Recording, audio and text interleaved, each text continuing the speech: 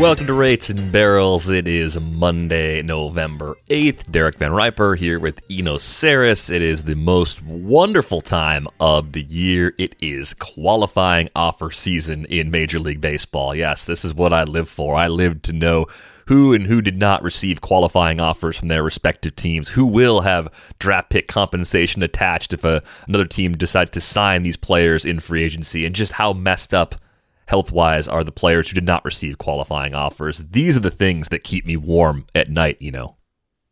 I was just saying it's house shoe season. Those are the things that keep me warm. The funny thing about this is any of this going to be the case in 2 months? Like, it's like with the new CBA, will there be qualifying offers? I mean, there's some, I think there's at least one proposal from the union side that basically gets rid of qualifying offers. Yeah, you don't want this if you're a player. Qualifying offers are not a good thing for you. You'd rather just be unencumbered going into the market. So I am, of course, joking. I am not as into qualifying offers as it may seem, but they're fun to talk about. Somebody was saying that JD Martinez, maybe the best move for him. It's not the move he made. He picked up his $19 million player option. But that the best move he could have made might have been to reject the $19 million option so that he gets the qualifying offer this year, loses about $1 million, but becomes a free agent without the qualifying offer attached to him. Right, because getting another year older with that profile, having that compensation in the future, yeah, okay, I could see that being part of the calculus there. I think if I was his agent, I'd say take every dollar you can right now because you're an old DH. Yep, and teams increasingly are not interested in paying players like that, but the number of players, I think it was 14 in total, that actually received the qualifying offer. I'll just lightning round run through them real quick. This is in alphabetical order. I think it's the list from MLB Trade Rumors. Brandon Belt, Nick Castellanos, Michael Conforto, Carlos Correa, Freddie Freeman, Raisel Iglesias, Robbie Ray, Eduardo Rodriguez, Corey Seager, Marcus Semien, Trevor Story, Noah Syndergaard, Chris Taylor, and Justin Verlander. Now, in that list, like, a lot of those guys aren't a surprise. Like, every great free agent like Correa and Freeman and Seager, those guys always get a qualifying offer, and it doesn't change the market for them at all. Almost none of them will take it. It's a guarantee that they won't, because they're looking at huge contracts, much, much longer than a 1 year, $18.4 million deal. There's a few names on that list, though, that I think are interesting, because like Brandon Belt, for example, keeping him in San Francisco and him getting 1 more year at $18 million. He's the kind of player that's not probably getting a multi-year deal based on age and injury history. So it could be the best of all worlds for him to end up staying in San Francisco at that rate. Because even if he only gets the qualifying offer this time, gets the free agency next year and gets like $4 to $6 million for a year or something, that's probably more combined than what he'd get on the open market right now. Is he getting more than 2 for $25 as a free agent if he leaves? I don't know. I don't think so. And in fact, I think this could be the basis of a discussion started between him and the Giants that leads to something like what Brandon Crawford got, but less. So Brandon Crawford got 2 and 32, I think. I wouldn't give Belt that much, but if you already, if he's like, I'm gonna accept this, you're already in it for 18. Maybe you do something like 2 for 30, 2 for 24 or something. Offer him, the 6 for the next year or something. They've said they would do stuff like that. So anyway, I think Belt might take it. I think Raisel Iglesias might take it. Yep. Because you're probably looking at something like 3 for 30, 3 for 45, maybe at tops, 3 for 40. And you could get 3 for 40, or you could get 1 for 19. I think he's borderline. 3 for 30 again later. Yeah, like he could definitely do it. Trevor Story, I never thought I would actually believe it was possible, but I don't think he wants to stay in Colorado, period. So there's part of that. And he's already sort of said he won't. But I do wonder if it's more of like a Marcus Semien situation where he does end up taking a shorter deal, proving that this year was just in fact a down year, and then he can come back and cash in the way we expected him to a year from now. Like that wouldn't be shocking. Especially because he has to prove to some people. I mean, I think a lot of people in baseball are comfortable with the idea that there is a Coors hangover effect, and that hitters sometimes are surprisingly good when they leave Coors. Right. But you could do something where you take a year and then you prove to everyone, yeah, I can still hit. And maybe you have to prove to them that you can hit enough to play third, or the arm is good enough to play third, because the arm is falling off. That sounds bad. The arm speed is declining. Mm-hmm. It's not like his arm's falling off, but the arm speed is declining. So maybe he's a second baseman or a third baseman. Although the third baseman, you'd want the arm, right? Yeah, you would need arm. So maybe somebody. I think the Giants are an interesting spot for him. He basically becomes the everyday starter at second base and pushes the other guys, like La Stella and Flores into depth. Basically, La Stella and Flores are a really interesting righty-lefty bench combo to have, Yeah. No, I think if you're the Giants, you're trying to replicate the build of your 2021 roster as much as you possibly can, and having that extra everyday infielder that can play a couple of spots. I mean, if you mostly play Story at second, but some days you want to play him at short because you want to give Crawford a day off, that makes sense too. And he's a right-hander, right? Yeah. So you could actually sit Crawford against lefties, which has been happening, and use that to keep him fresh, and also regain the position advantage. All of a sudden, you got Story at short and Flores at second. He's not a good defender, but you can maybe make it happen. Yeah, no, Flores is fine as a part-time guy. I think he's a really good part-time player on a per plate appearance basis.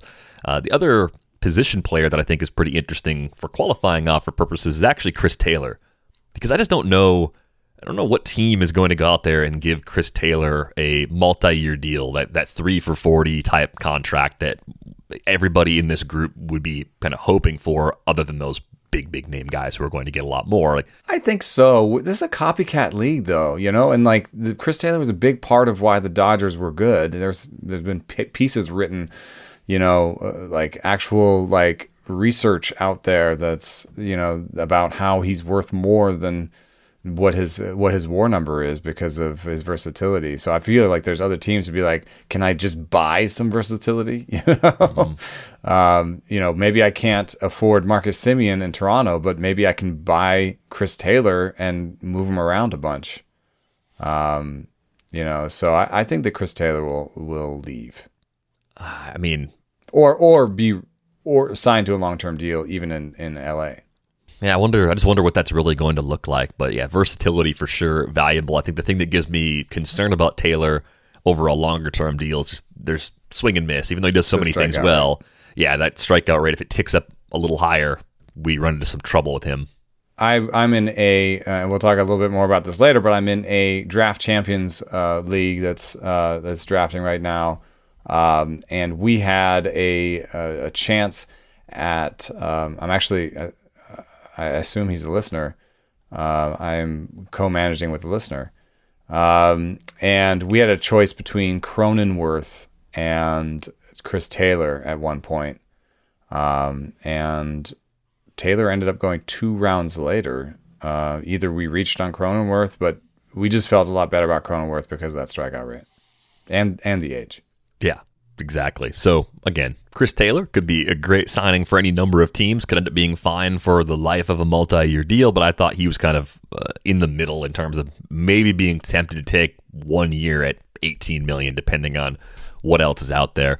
I think Justin Verlander and Noah Syndergaard, 2 pitchers coming back from Tommy John, they're both interesting because they could end up taking it. And I think if I remember correctly, Monday is the day that Verlander's supposed to throw at the Cressey facility. So a bunch of teams are going to be on hand for that. The thing that makes Verlander interesting to me is we're talking about a guy that had Tommy John in October. I think he also had a better health record than Syndergaard going into that.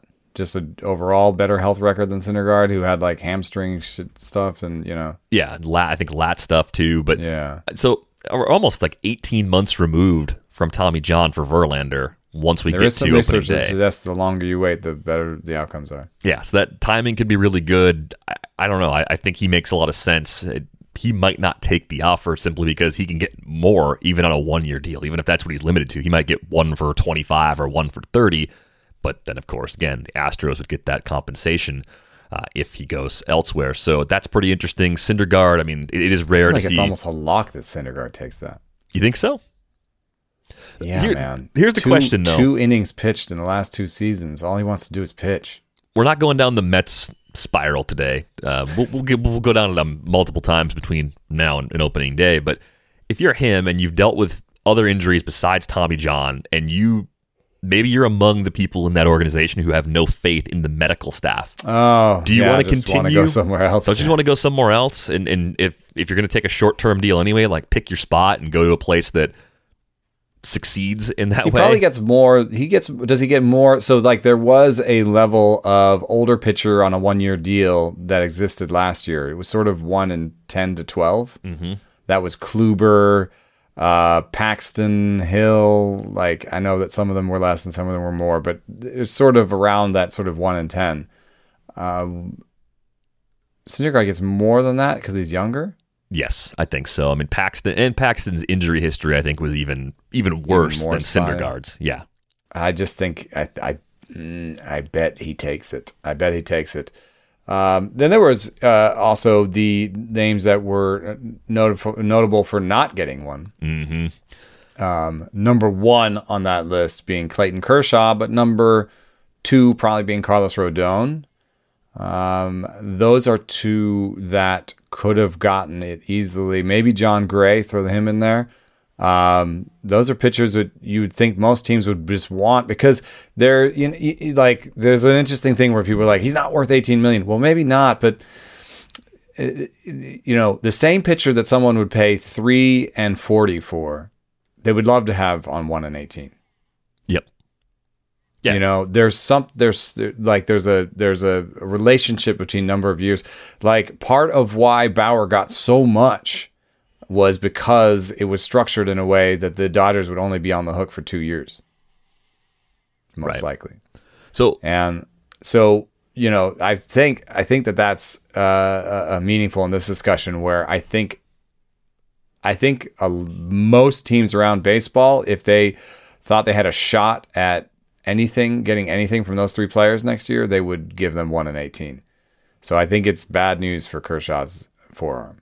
Well, yeah, and I think the simplest argument for that too is that which team's medical staff knows the most about Clayton Kershaw's health? Well, it's the Dodgers. And it's the same with Carlos Rodon with the White Sox. Those guys have only pitched professionally in those organizations. Like they know the medicals as well as anyone. So Rodon started having shoulder issues, which are more concerning than forearms. And then Kershaw really strikes me as some of those Angels pitchers that had like a forearm problem and then took he got like a PRP injection or something. Kershaw did, and he's like hoping to come back. It just really reminds me of all those guys. I think Garrett Richards was like that. Who else got surgery from the Angels? But there was a few where they were like, no, I'm gonna get this PRP injection. Maybe even Skaggs. But they had a couple of guys that chose the PRP injection and ended up getting Tommy John anyway.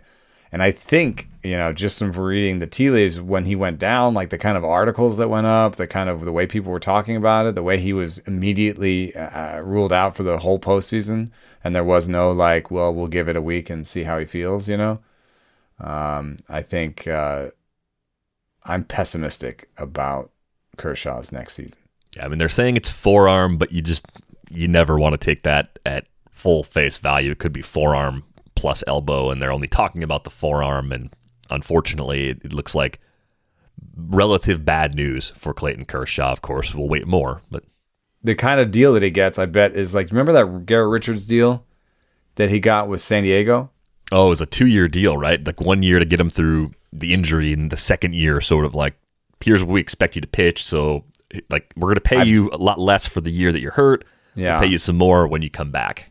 And it might sound like insulting to someone of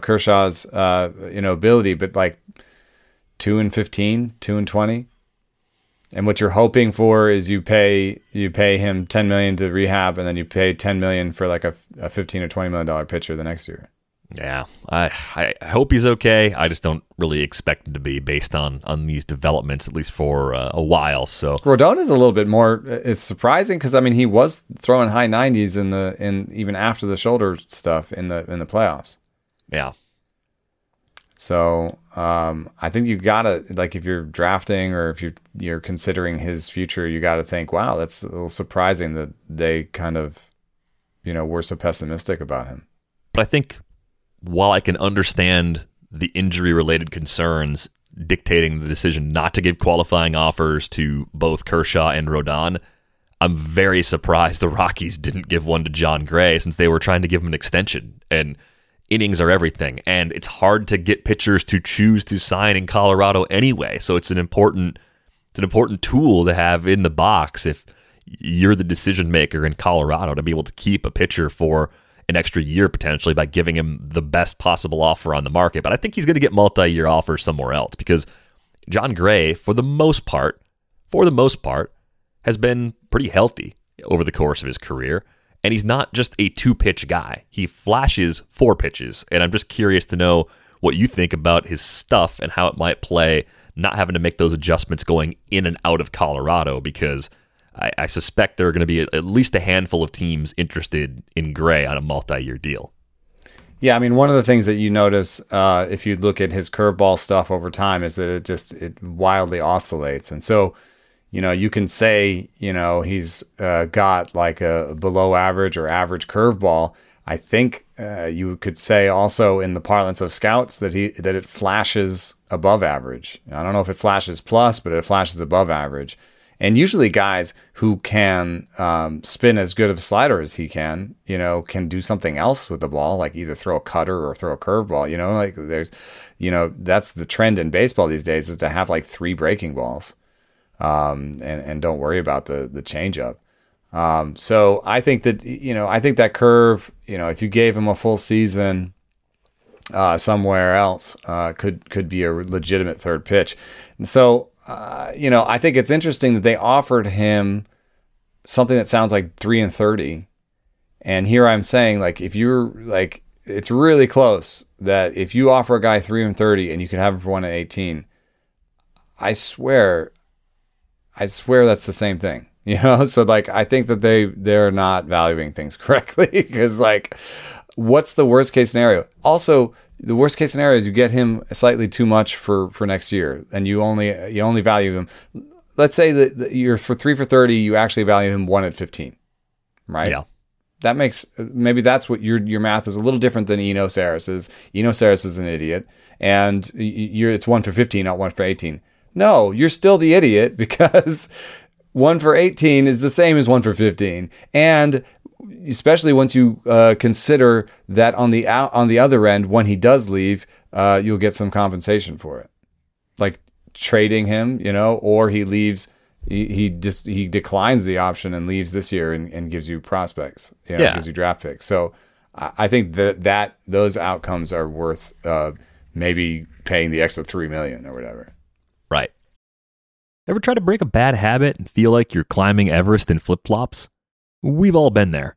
But here's a breath of fresh air. Fume. It's not about giving up. It's about switching up. Fume takes your habit and simply makes it better, healthier, and a whole lot more enjoyable. Fume is an innovative, award-winning flavored air device that does just that. Instead of vapor, Fume uses flavored air. Instead of electronics, Fume is completely natural. And instead of harmful chemicals, Fume uses delicious flavors. You get it. Instead of bad, Fume is good. It's a habit you're free to enjoy and makes replacing your bad habit easy. Start the year off right with the good habit by going to tryfume.com/barrels, getting the Journey Pack today. Fume is giving listeners of the show 10% off when they use our code BARRELS to help make starting the good habit that much easier. Start the good habit at tryfume.com/barrels to save 10% off the Journey Pack today. And now, two pigeons bemoaning the fact you can stream DirecTV satellite-free. You see this? A family watching baseball on DirecTV with no satellite dish in sight. Let's heckle them. You call that changing the channel? Choke up on the remote, buddy. I hope getting all these games on DirecTV makes up for your mother not pre-chewing your sunflower seeds. DirecTV has the most MLB games. Call 1-800-DirecTV. Claim based on total games carried on sports networks. Sports availability varies by zip code and requires choice package. Terms and restrictions apply. Well, so the good news is we have opportunities to act on these things. We have chances to leverage the possibilities of Jon Gray outside of Colorado. We did not wait even 1 second. You know, the season ended, and here we are. My wife is already rolling her eyes at me. She's like, what? I showed a lot of restraint by not pushing out rankings a month ago. I'm still working on them. I decided, I'm like, you know what? Let the playoffs happen. Just enjoy that. There's not that much of an appetite for rankings for the following season in October. That's starting to develop now. So now the target date is Monday the 15th, 1 week from today, because then they'll be battle tested a couple of times. I'll find flaws in them, some of the flaws. I'm not going to find all the flaws between now and then. It's just not enough time. But Draft Champions Leagues have begun. I'm on the clock right now. I'm literally on the clock right now in a league. Pick 307, and I have Jon Gray in my queue. It's the 21st round. It's a 15-team league.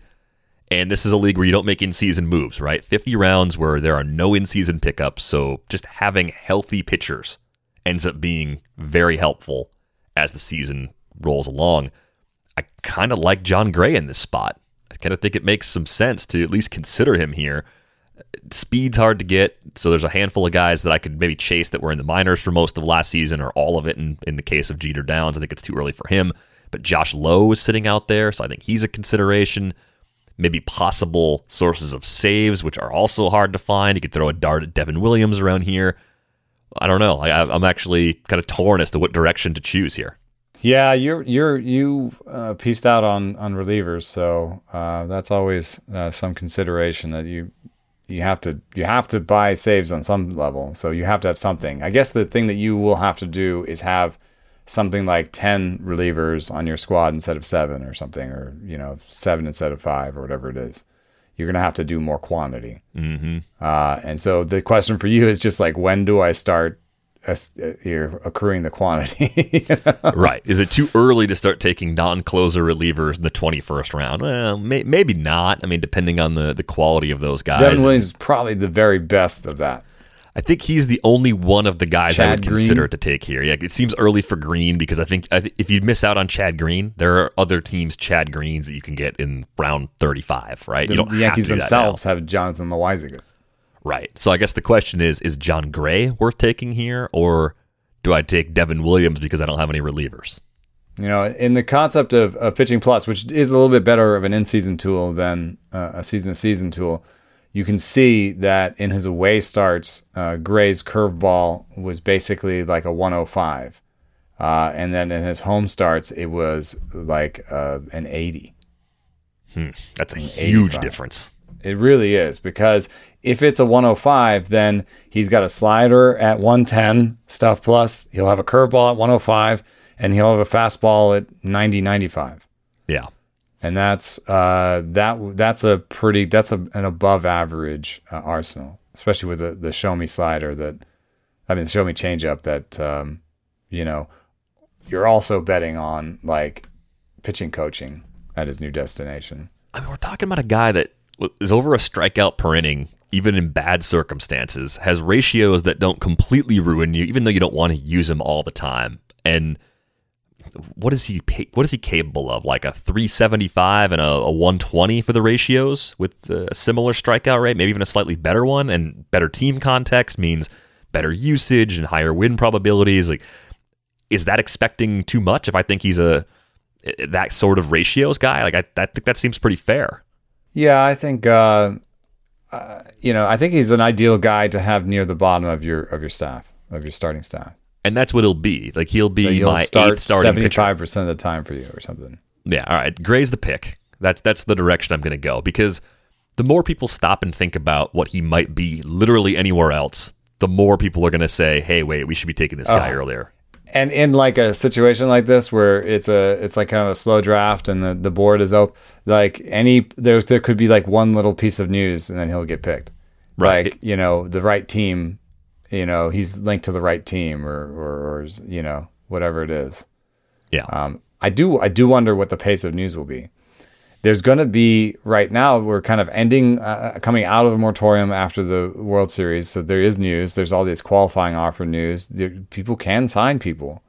And we might get some teams trying to get out in front of the CBA or whatever and just, sign someone now because it's slightly more risky, but maybe they think they get a better price for it, or they get the jump on a player that they know they want, no matter what the details are, especially a team like the Dodgers, who's like, I don't care what the CBT tax is. I don't care what the luxury tax level is. I've blown through it. Like, like we're just going to go do it again, or a team like the Giants, who no matter what the threshold is, will have a lot of money in between them and the threshold. They have a lot of money to spend.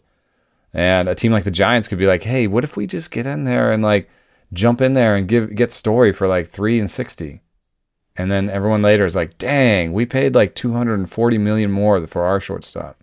Yeah, I mean, there is a benefit sometimes to being a first mover. I think sometimes we see, it's usually like second tier free agents that go. I think Robbie Ray was a quick sign with the Jays. I want to say a couple of seasons ago. The top one wants to wait as long as possible. He wants to make sure he's getting the very best deal. He wants to get the mystery team involved. He wants to get like, 3 teams really battling it out for him. Whereas Robbie Ray is like, a guy like that is like, who's gonna, like Andrew Haney. Andrew Haney, I bet, signs in the next couple of weeks. Right, because waiting it out for him could mean not having a job until March if he overplays it, whereas choosing where he goes sets himself up a lot better. If some other team blocks exactly. him. If one team with like maybe a nice home park for once, for him, or an NL team or a team with a great pitching coach that he really respects, he might sign in a second. Right. So we'll pull back to the beginning. I didn't mean to dive into, hey, should I take Jon Gray here? It just happened to, I literally went on the clock as we were talking about him, and it was something that was on my mind even before we started recording. I'm like, hey, wait a minute. We're only in the 15th. It's a little bit too early for Gray for us.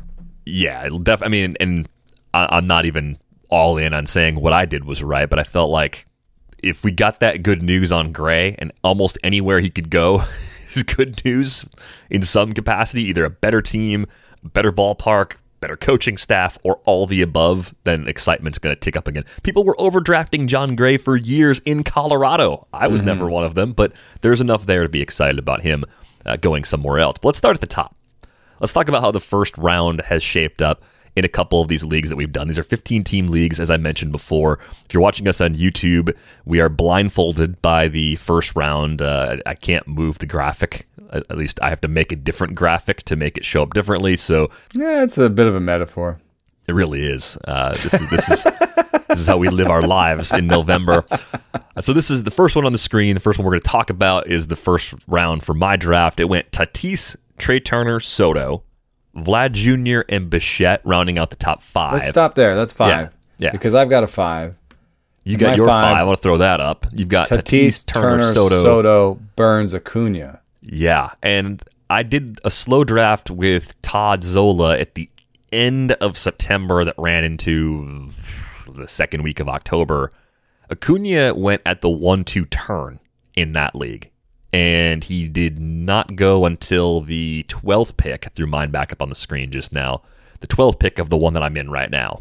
I don't think the question is, there was some debate in our draft room, like when will he be ready? But I think he'll make it back. He had surgery on July 22nd. And I think for these types of athletes, like 6 to 8 months is doable. I mean, he's not a basketball player. So I think he'll be doing baseball activities in March. So I think he can make it back for the beginning of the season, don't you? I think it's possible. You wouldn't want to bet on it? I don't want to assume in the first round, early and first also, round especially. how many steals will he go for? Always a question with a player coming off of just any sort of significant leg injury. How much extra running will they do? But I hope the way players and teams try to think about rehab is more, you are healthy, play the way you want to play, but that's almost as much of a mental barrier as it is a physical one. And predicting who's going to trust a surgically repaired knee, that seems really hard to do. Trust factors, yeah. I mean, that's something you hear from Tommy John guys, is like, what, that first time you really let it fly. Right. So there's a little bit of that, but I don't know. Like, I wonder if we also think too much about steals specifically as it pertains to these injuries. Like, everything else a player has to do, stopping and starting in the outfield might be more rigorous for Acuna. He got hurt in the outfield. That might be the bigger block than taking off and stealing second base. And I'll have to tell you something, man. I feel like this first round, especially among the bats, is one of the worst since I've started playing. And I'm not denigrating the specific talents. Like Tatis, an amazing elite talent. Acuna, amazing elite talent. Soto, one of the best hitters maybe of all time when it's all done, you know? But Soto doesn't steal bases. Acuna's coming off an injury. Tatis is not having surgery for an injury, so he may deal with that injury throughout the season. Turner is in some ways the most complete player, but he also doesn't project to be the best player in terms of projections, right? So I feel like I could play... I could like tell you the faults of every bat in the first round. I think that's just a sign that you are becoming older and wiser and more of a curmudgeon. I think that's what's happening. Maybe, but you know, when you can do the same thing for the arms, of course. Yeah, of course. But I think you are just looking at this through the lens of someone who's now like in the market for life insurance. Like, you're just like, what could go wrong? Like, what disaster could happen to me? Screw and now you. we're almost the same age, so this isn't me picking on Erickson or something. Man, is what you're doing. No, I feel the same way about the first round this year. The first round is supposed to be the life insurance. You know what I'm saying? The first round is supposed to be the rock solid pick. Okay, so like Tatis, obviously it's the shoulder. He avoided surgery. Avoiding surgery is supposed to be a good thing. I think we've talked about it on the show before. How long does he avoid it? Chronic thing that's going to keep popping out. I don't know. I would ding him more, considering how bad Bellinger was. I would probably dig him more if he got the surgery, but long term, I'd be more excited. I'm not saying I wouldn't take Tatis first. We ended up in the 13th pick, which my co-manager wanted. And you got Mike Trout. We got Mike Trout, and then we got Mookie Betts coming back. That's a really nice start. In your league, Betts went in the first. Yeah, more picks there. It's like they're multiplying. The bricks on the screen just keep growing. Betts went 10th overall. The way I look at the board right now, regardless of what you think about those hitters individually, I wanted the 7th pick. That was one of my higher priority picks for this particular draft, because having done one already, I thought there was a chance where I would get one of Soto or Bo Bichette, or maybe one of the other hitters that goes earlier. Again, it was Tatis, Turner, Soto, Vlad, Bichette, Jose Ramirez. I thought one of those 6 hitters would be there, or I would have my choice of whatever pitcher I wanted. I could take my SP1, which right now is Corbin Burns. So it's weird. I have 2 teams for this season, and Corbin Burns was my first round pick on both of them, and I'm not wearing my Brewers hat today. But having that 7th pick and having the choice between Bichette and Ramirez is interesting to me. Mm-hmm. I think Bichette and Ramirez, they actually kind of strike me, along with Turner, as like the traditional first round pick. Guys with really high floors who do everything. Yep. So those are, I think, in some ways, the conservative first round, like the careful first round picks. The projections for Steamer are currently up over at Fangraphs, the first of the public facing projections that go up. If you look at Trey Turner's projection from Steamer versus Bo Bichette's, the difference is basically 9 steals in favor of Turner, but 2 points of batting average in favor of Bichette. And Turner, I think for everybody, is like maybe the safest early first rounder. Like, even if you believe in Tatis's skills, you worry about the health, and you would prefer Tatis to Turner straight up, you're not feeling bad about Turner because overall there's a good track record of health. He's shown good amounts of power for a few seasons now, still has the speed. Obviously, being a Dodger might be in a position to pile up the best counting stats we've seen so far in his career. That could happen too. It doesn't even have to for him to be valuable there. So I would agree that Bichette is now pretty safely in that first round group. And I was skeptical of him entering this season, not because I didn't think his hit tool was good or anything like that. I mostly was just afraid we hadn't seen that much of him in the big leagues. I thought maybe he'd go through a phase of adjustments where the K rate would go up and the average would come down, and he wouldn't be able to help in all 5 categories throughout a full season with teams making adjustments to him. I also just wasn't sure how many bases he'd steal, you know?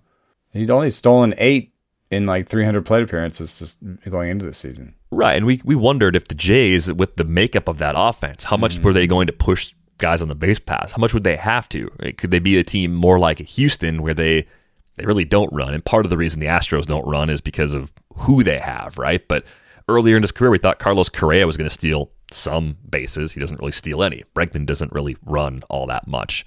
Altuve runs a little now, ran a lot back in the day, but I think there was reason to be concerned about a lineup that could do as much damage as the Jays, not giving as many green lights as we wanted them to. So anyway, those were my concerns with Bichette. Those are gone.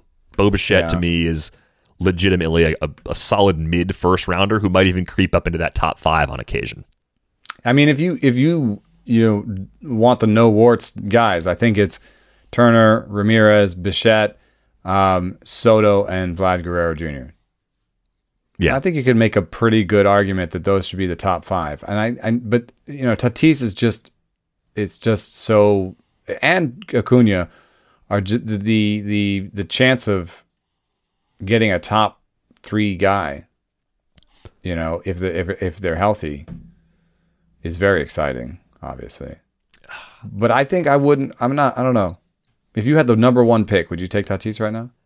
In any sort of overall contest, I think I would take Tatis because I think those extra bags mean so much. In a standalone league where I'm not worried about what's happening in a field of hundreds, if I'm just playing against 14 other people or 11 other people, I might be more inclined to take Soto in those standalone leagues because I think Soto's projection is just kind of in a tier of its own, in a way similar to what peak Trout was.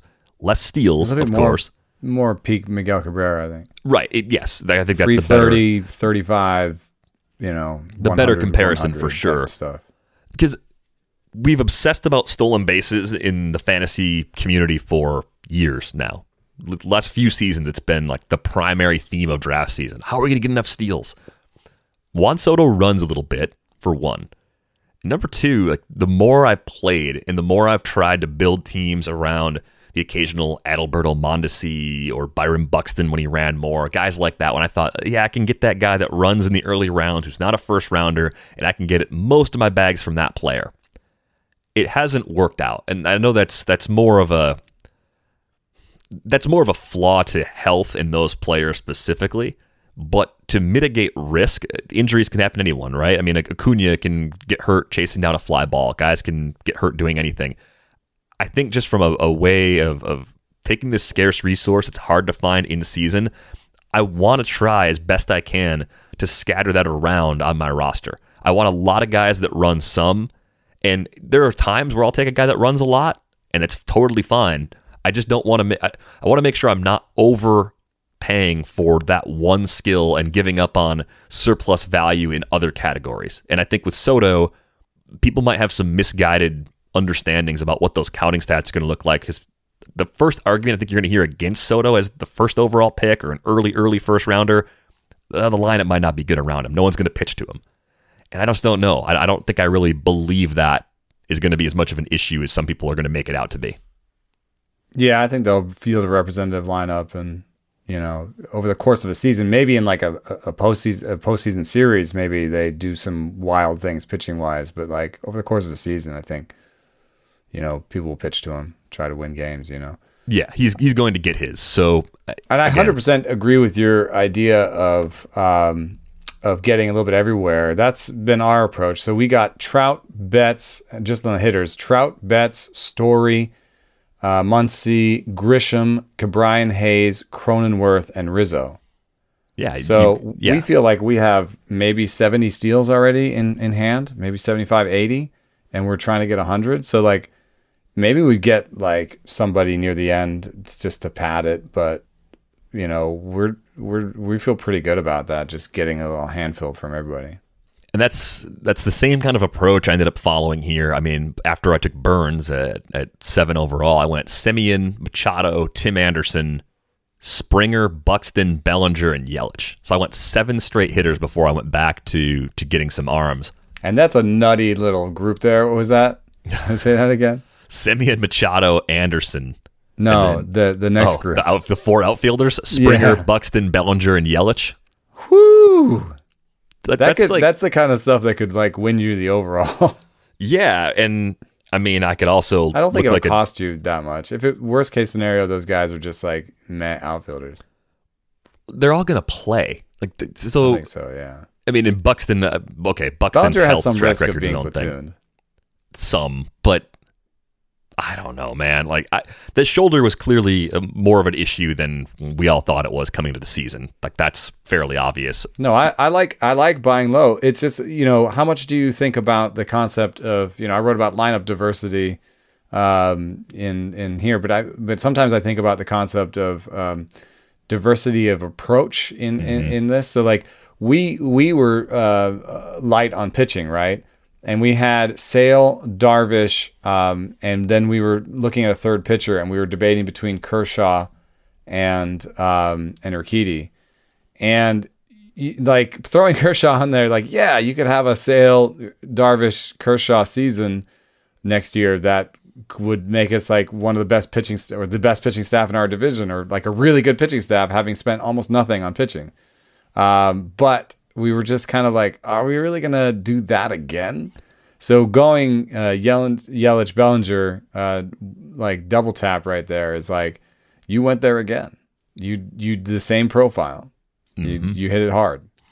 I'd rather do that with hitters than with pitchers. I think you can dream on that pitching trio that you mentioned, but Sale and Darvish is a very risky 1-2, relatively speaking. Yeah. At that point, I don't think your best flyers like Steven Strasburg. Strasburg might go late enough where it's a moot point, but there are certain types of guys that you don't necessarily want to stack on. Now that we kind of want to buy some innings. So here's maybe I'm wrong about how much bounce back I have. Maybe it should be 2 out of 3 out of Buxton, Bellinger, and Yelich. Maybe that's going one too far. I am fully ready to admit that's a possibility. What I got obsessed with, though, in the moment was with closers getting pushed up. Closers started going in the third round. Hendrickson, Hader went at 3-2 and 3-3 in this draft. I was looking at Bellinger. The next pick was Jordan Romano. And I like Jordan Romano enough, but you're telling me I can get Cody Bellinger and the person next to me is going to take Jordan Romano, and I can't go 20 rounds later and take the next Jordan Romano, or at least who I think could be the next Jordan Romano. Like, because Jordan Romano wasn't anything to start last year. It seems a little easier to me to find a replacement for a Jordan Romano, a knockoff version of Jordan Romano, my TJ Maxx version of Jordan Romano. That seems easier than finding the TJ Maxx version of Cody Bellinger. Especially since Pitching Plus beats projections. We're going to have leaderboards for you guys, I promise. Is that what you're going to do? What were some names that I was throwing out there? Paul. You want to take the players in my queue and throw them out there, and then the people in my league for everybody can just snipe my queue if they like the guys. I don't think people that I'm playing against here are like, well, I got to get ahead of DVR. I got to do whatever he's. No, that's not how this works. It's more of just them knowing who's in my queue that I'm worried about and timing. Well, here's a guy that's been picked, and that we picked that we felt pretty strong about based on the Pitching Plus. David Bednar, I think is in a good spot. I got him in the 14th, and the pitching plus is through the roof. It's like 109, 110. Let's see here. He has the same pitching plus as, here's Bednar, as Craig Kimbrell and Devin Williams. It's good. So that's a name that has come up where that's near the end of the, after him went like Garrett Whitlock and Blake Trinan, where you're like, there's a little bit more of a hope situation there. Bednar, I think, is pretty much locked in as a Pittsburgh guy. So we kind of started this conversation looking at first rounders. We got partway through. We got through the first 5, I think, and we kind of got spiraled. So I'll just run through them. The rest of the first round. Jose Ramirez, clear first rounder, I think, in most leagues. Corbin Burns, among the first pitchers off the board. I took him at 7. Kyle Tucker, I think, is frequently either late first rounder, early second rounder, but might even pop up. He went 8th in this draft. He went at the turn for us, and we debated him against Trout. Yeah, I mean, there you go. So he belongs in the conversation for sure. Shohei Ohtani, also, I mean, we've talked about difficult for this setup because you're basically just buying him as a bat, which he projects as like a top 5, top 6 bat now. Yeah, even if you just say, I don't care, I'm not going to use him as a pitcher. He's my UT, and he's going to do everything. He's going to hit 270 with 35 plus bombs, and he's going to steal 20 bases. Well, that's a first rounder. So a little bit of risk on that strikeout rate. Probably one of the worst strikeout rates in this first round. Yes, eyeballing it across the board. Tatis might be close. Tatis is close, yeah. He'd be the only guy that's close. Everybody else would be lower, and Acuna, I guess, would be somewhat close. At least he was pre this season. He was cutting it. Harper looks like kind of like the new Freddie Freeman, where he's the safe, boring late first rounder. Betts is kind of becoming that sort of player. What are you doing with pitching in the first round? I mean, Burns, Garrett Cole, Walker Buehler. It's not Jacob deGrom because of uncertainty about his health, but if you are taking the first pitcher off the board, who is it and which spot? Like, how many hitters do you think belong ahead of whoever it is you have as your first pitcher? Yeah, I think I'm a little bit more tempted to take a pitcher in the first round, given how soft I find parts of this first round to be. But I think that Cole, deGrom, and Scherzer, and even a little bit of Buehler have some question marks that make me a little bit uncomfortable about taking them in the first round. I think Burns, Woodruff, and I guess Buehler are the 3 pitchers that I think belong there. But Buehler really kind of fell off in the second half. I mean, there was signs of fatigue. The stuff was falling off. The spin rate was falling off. He's one of the biggest year-over-year volume changers. Mm-hmm. I don't know. There's some sort of whiff of risk around there for me too. Yeah, I think with Buehler, I don't know. I don't know if it's like all those things kind of combining into one, where I'm like, oh yeah, he's not first, but he's top 5. Like I don't know if I just want to punt because I don't think there's a ceiling there. But I also like, is he going to just be the same guy when he comes back next year? Or is he going to try and tinker and find ways to get spin back or to bring something out of the arsenal more often? I still have a lot of confidence in that organization and how they're going to handle pitching him. Coaching, yeah. Yeah, so even like we're talking about some in-season decline. Even with that, the final results were really good, and you're not dealing with the AL East now. One thing you have to think about, that edge that NL pitchers have had over AL pitchers. I keep throwing the bricks up on the screen if you're watching on YouTube because people, I don't know, probably find that more visually interesting than our faces. That edge might go away.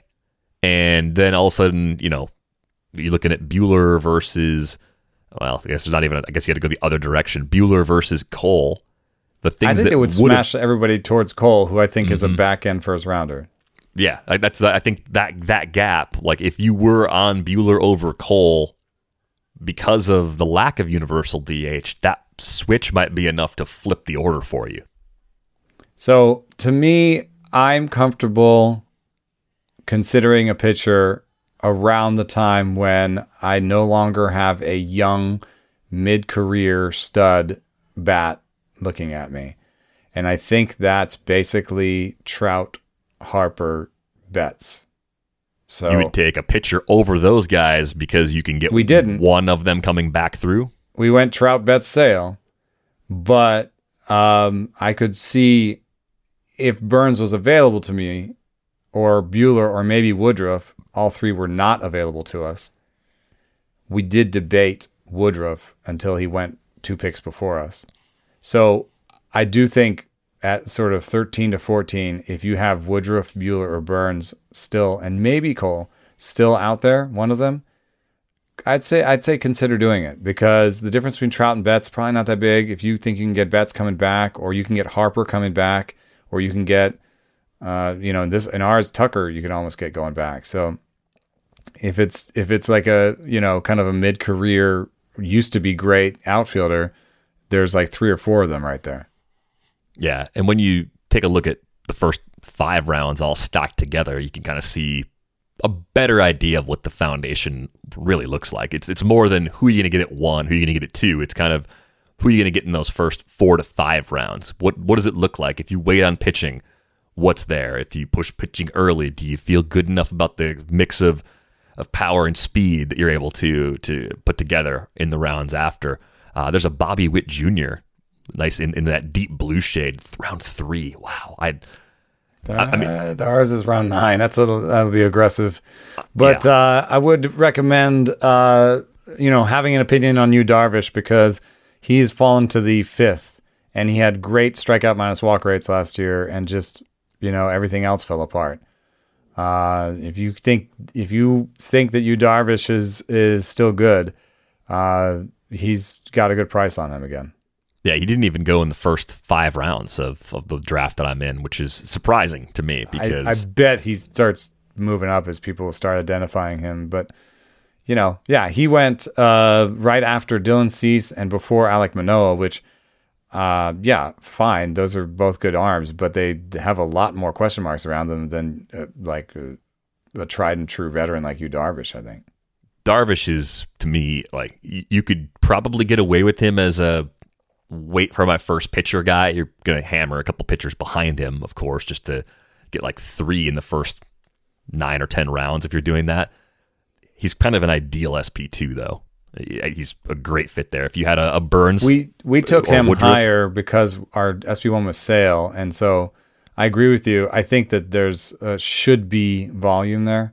Mm-hmm. And so the Sale was like, well, there should be quality there, hopefully also volume.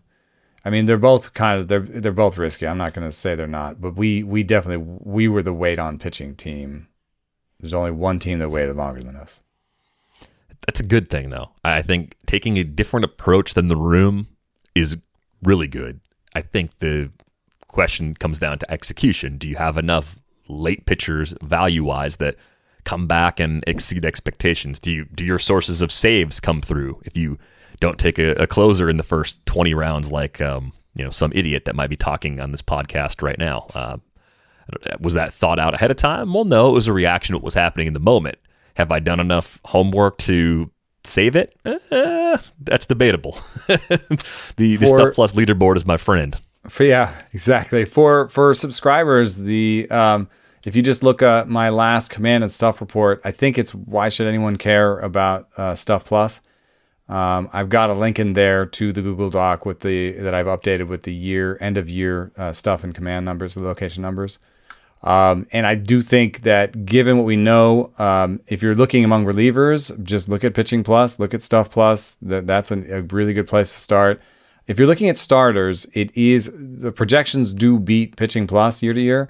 So the way that I would use Pitching Plus among starters is using Pitching Plus and Stuff Plus to identify sleepers. So look for small sample guys that pitched late last year, people who came back from injury, just people that, other people don't know whether to trust or not because their samples are so small. You should know more about them because of Pitching Plus. So that's something that's a process I'll be going through, and of course I'll write pieces about it, and we can do it that way, but you can also do your own sleuthing with that sort of background. And we're working on getting a leaderboard up for the new year that you'll be able to sort and filter yourself and do more sophisticated things on.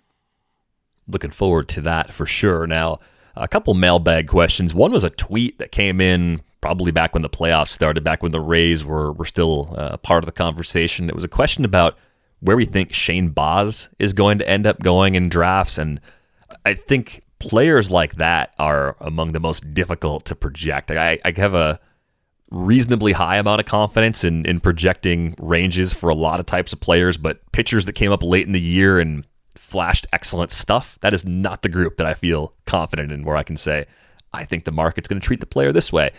Seeing a couple drafts so far, I took Shane Baz in the 9th round of the draft that we're talking about right now. Yeah, 10th in yours. I think he might have gone 8th in the 8th round of the one I did with Zola. Where did Houck go? Where did Houck go? Tanner Houck went in the 12th round. So in ours, it went Baz Houck, which I think is right on line with what you were talking about, and Gilbert in the 8th. So basically, if you like a young pitcher of that caliber, you got to take him in the 8th or 9th. Yeah, at least in the higher stakes 15 team NFBC sort of situations. Where you got to go get your guy, yeah. Mm-hmm. That seems to be the price. Now, the subsequent follow-up question is, does that make sense based on everything you've said about Pitching Plus and the numbers Pitching Plus loves Baz? Yeah. All three of them. Baz, Houck, and Gilbert. If you want to put those three in a group, in a tier, and wait until one goes and then take the one of the other two, that's a fine approach if you ask me. Yeah, and the order in this one, it was Baz, then it was Gilbert in the early half of the 10th, and then a little discount for Houck in the 12th. But I could see those guys getting clustered up a little bit closer together. We had one other mailbag question about Pitching Plus. This is from Cameron. Recently tweeted that his Pitching Plus model likes German Marquez's curveball the best. Just looking at the stuff, I was a bit confused. Savant says it has below average movement compared to other curveballs around its velocity. I understand that it's thrown hard, but what other non-command features do you think make it so favorable? We got one here. We got some heat maps for the YouTube watchers. This is velocity against vertical differential off of the fastball. So he actually he's in that group of kind of harder, flatter curveballs, if that makes sense. You can see that mostly curveballs over 82 or so do pretty well, no matter what kind of movement they have, right? Mm-hmm. On this one. Then the next one is kind of interesting. He has some seam shifted wake effects. So axis delta here is the difference between your inferred, like movement inferred spin axis and your actual observed spin axis. So he has a 25-degree difference. He's in a group of other curveballs and that have good seam shifted wake appearances there at the bottom left. So there's something about his curveball that works. I think it's basically like a gyro curve. It has very low spin efficiency, and that can work. So it's not something that really pops on a Savant page. They don't have this on the Savant page, the axis delta spin efficiency integration, but it does require having some gyro spin and having a low spin efficiency breaking ball to have a seam shifted wake breaking ball. That's something we know for sure. So in this case, his low spin efficiency benefits him. I would say probably in some sort of deception. It's a curveball that acts weird. Think of Eliezer Hernandez's strange ass 80-mile-an-hour cutter he throws. That is a very odd pitch, as we've talked about before. Nothing quite like it. German Marquez basically throws an 82-mile-an-hour gyro slider, that he calls his curveball. But hopefully that sheds some light on what's going on with the I wish these things were a little bit less black box, but and we may not have that feature integration aspect that we were just showing you in version 1 on the site. But I do kind of want to put it in eventually because it will help you understand why something is good. Because you can put different features together on the heat map and you go, oh, his is good because it has the seam shifted wake deception, or oh, it's good because of this. So hopefully we'll have that at least in version 2, but I can always make grabs for people who are interested.